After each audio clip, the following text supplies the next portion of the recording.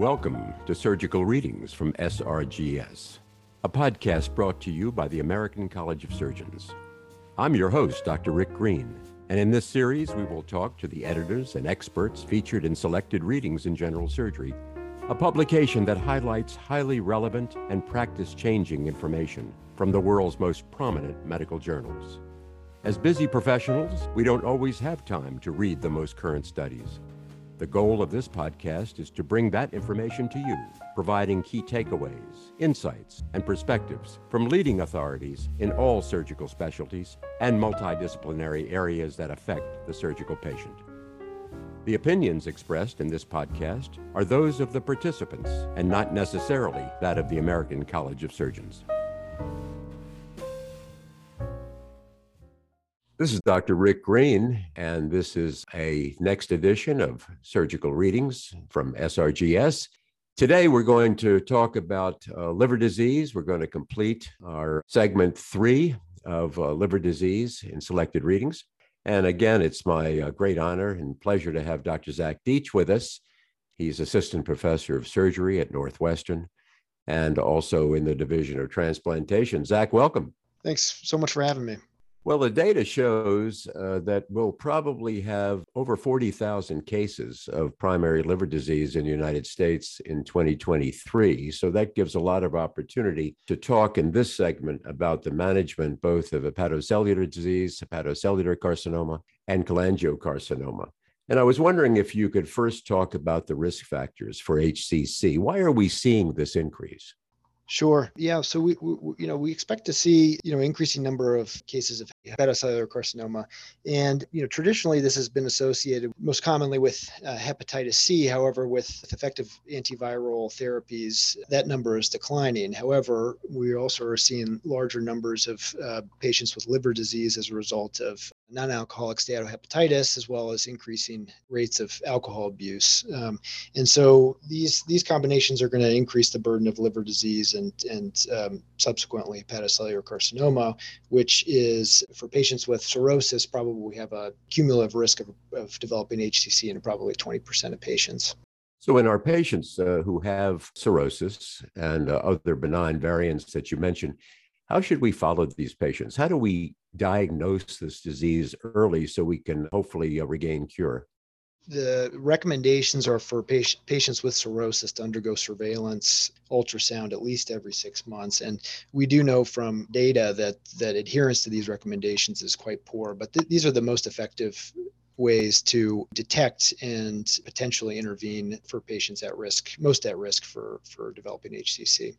So if we see a lesion on one of these imaging studies, what should be our approach? Is biopsy appropriate? Should we follow alpha-fetoprotein? Should we use that as an indicator for further management? How would you recommend we approach these patients? For sure, alpha-fetoprotein is something we should be following, but it can be normal even in the setting of HCC. Most of the time, with a lesion on ultrasound should prompt cross-sectional imaging, liver protocol, CT or MRI.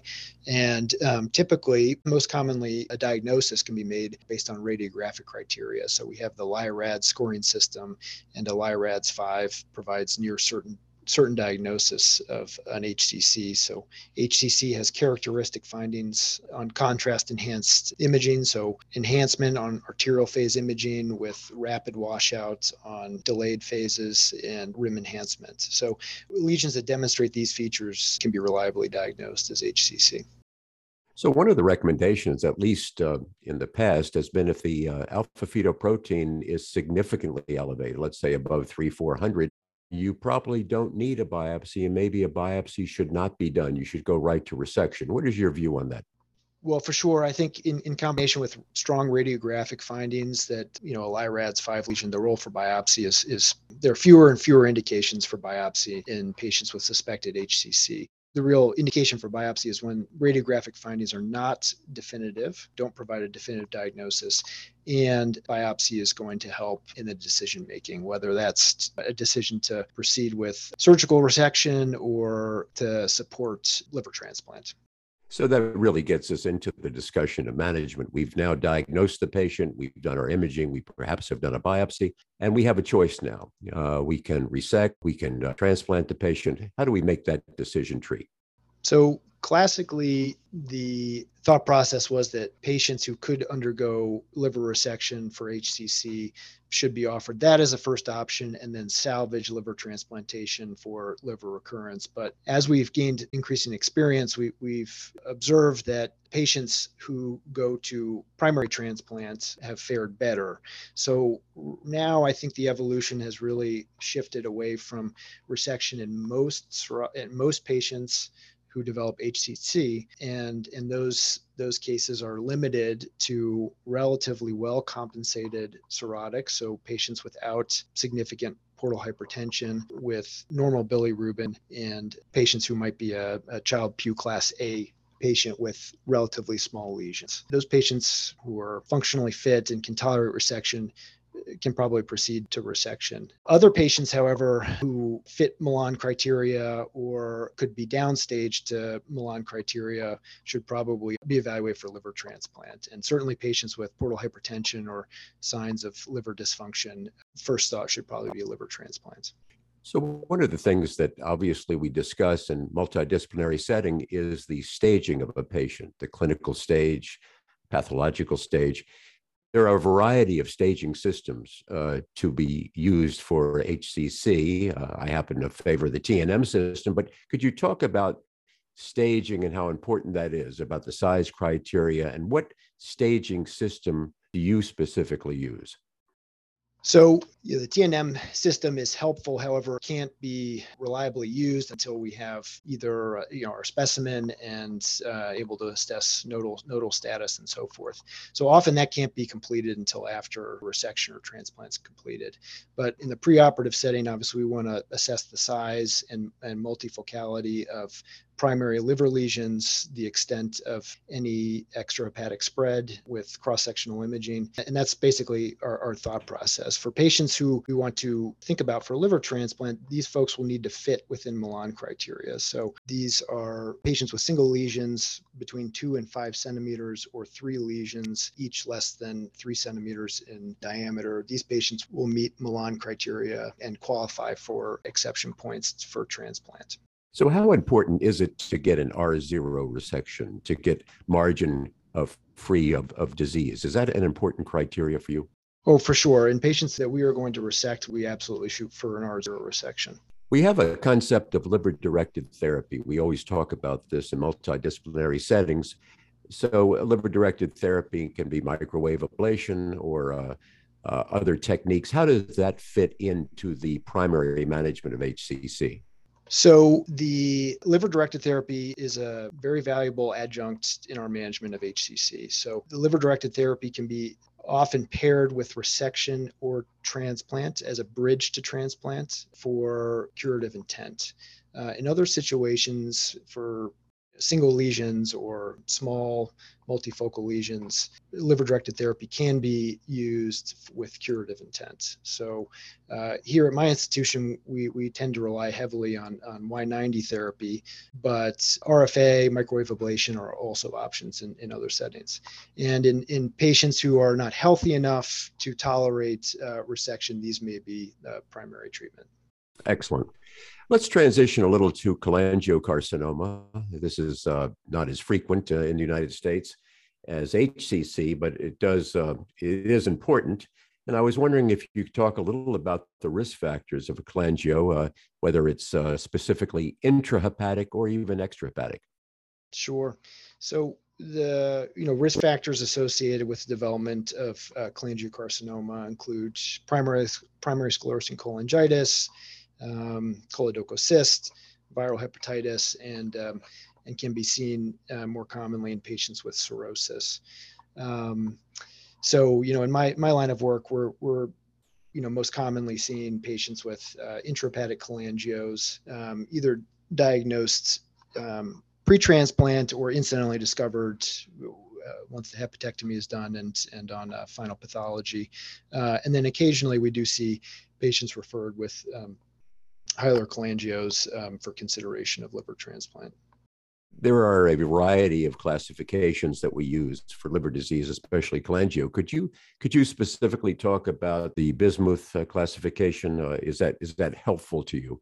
Sure. Yeah, I think that's the most commonly used classification for perihilar tumors. I think it's helpful, but I think when we're thinking about surgical resection, patients rarely fall into these clear classifications. And one of the challenges with cholangiocarcinoma is that the disease often extends beyond what we're able to demonstrate on preoperative imaging. So, despite our best use of CT, MR, and PET in this disease, often patients are found to be unresectable at the time of operation, either with grossly metastatic disease at the time of surgery or microscopic extension that, have no chance of discovering preoperatively.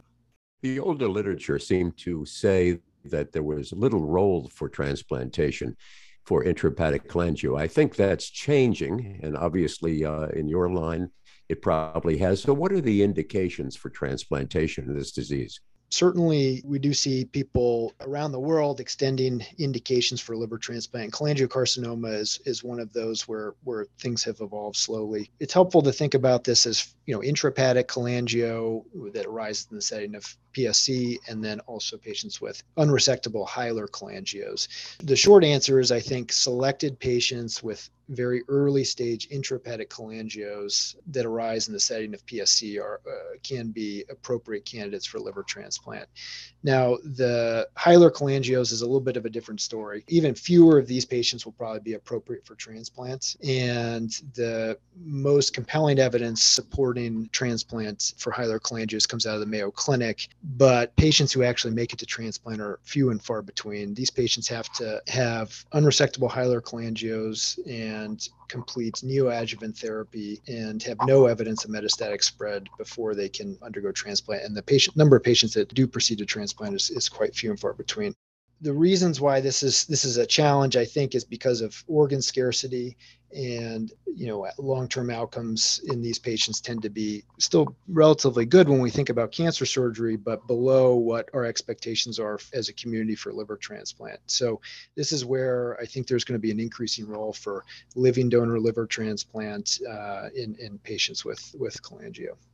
One of the diseases that I've had an interest in over the years is the so-called Klatskin tumor, which is a carcinoma at the bifurcation of the right left hepatic ducts. And I was wondering if there is any specific management strategies that you would use for a Klatskin tumor. So I think, again, for this operation, the goal should be to get R0 margins. So bile duct resection with hepatocogeginostomy is an option. However, in the event that intraoperative frozen sections or there's evidence of spread, then often this needs to be paired with extended hepatectomy. So finally, our volume 3 of surgical readings deals with transplantation, which is right in your wheelhouse. I just like to ask you, since there's been some recent changes in the UNOS organ sharing strategies, I think it's important for surgeons to understand some of those allocation changes are. Can you discuss those for us today? Sure. So this is a long-running debate in organ transplant, and the most recent major shift is, as a community, we've gone from allocating organs based on something called the DSA to circumferential circles from the donor hospital. So the short story is that what we're seeing is that organs are being directed more towards patients with higher MELD scores, but this does seem to have resulted in more organ discards and greater travel times. In other words, we're flying farther, traveling farther to get organs. So it has changed the landscape. I think things are still in evolution, and I think given the recent news, we're going to see more changes down the line. So, if we're considering transplantation for a patient, and you've covered this beautifully for some of the things we've talked about, what are the important strategies that we need to do to evaluate a patient prior to transplant? Sure. So the organ scarcity drives a lot of what we do and how we operate as a community. So our outcomes are very closely scrutinized and publicly reported. And traditionally, this has been 1 year patient and graft survival. Now that's changed a bit recently, but more or less, these are the kind of outcome metrics that we're scrutinized on. And so the expectations are that we have in excess of 90% 1 year patient and graft survival. And this is often in patients who are extremely ill with many comorbidities going into surgery. So our preoperative evaluations, and this will be true anywhere that has a liver program, is going to involve a multidisciplinary team. So this involves medical doctors, hepatologists, surgeons, social workers, psychiatrists with expertise in transplants, functional assessments of patients, nutritional assessments. We have to consider anatomic issues such as whether a patient has appropriate vascular targets. And all this is directed at getting patients to transplant and optimizing correctable comorbidities. And unfortunately, oftentimes we have to say no to patients who are too ill or too risky to undergo liver transplant. Many times we still see the patient who has significant variceal bleeding. I remember in my own experience years ago putting those St. Stock and Blakemore tubes down. I wonder if you would comment a little on the acute management of the variceal bleeding patient. What's changed? What are the strategies that you would utilize? Sure. So, patients who come in extremis, obviously you need to secure their airway, and these patients will need to be in the ICU. They should have rapid initiation of medications like octreotide or terlipressin, which can reduce splanchnic blood flow and reduce the rate of bleeding. These patients should be on antibiotics and should try to get at these patients an EGD to identify and potentially control the source of bleeding. You mentioned the Blakemore tube, not used very often anymore, but also a good option in patients where those other efforts fail. And finally, TIPS is a rescue option when these options fail to reduce portal hypertension and control bleeding. Well, Zach, this has been a beautiful discussion of our volume 3 of Selected Readings in General Surgery on Liver Disease. I want to thank you. We've been talking with Dr. Zach Deach, Assistant Professor of Surgery at Northwestern in the Division of Transplantation. Zach, thanks so much for being with us today. Thank you so much. I really appreciate it. Enjoyed it. Thank you for joining us on Surgical Readings from SRGS, a podcast brought to you by the American College of Surgeons. I hope you enjoyed the episode. Please let your friends, trainees, and colleagues know about the podcast. On social media, use the hashtag Surgical Readings. You can subscribe to Selected Readings in General Surgery at facs.org/SRGS. Options are available for individuals, institutions, and residents. I'm Dr. Rick Green. Until next time, thank you for listening and learning.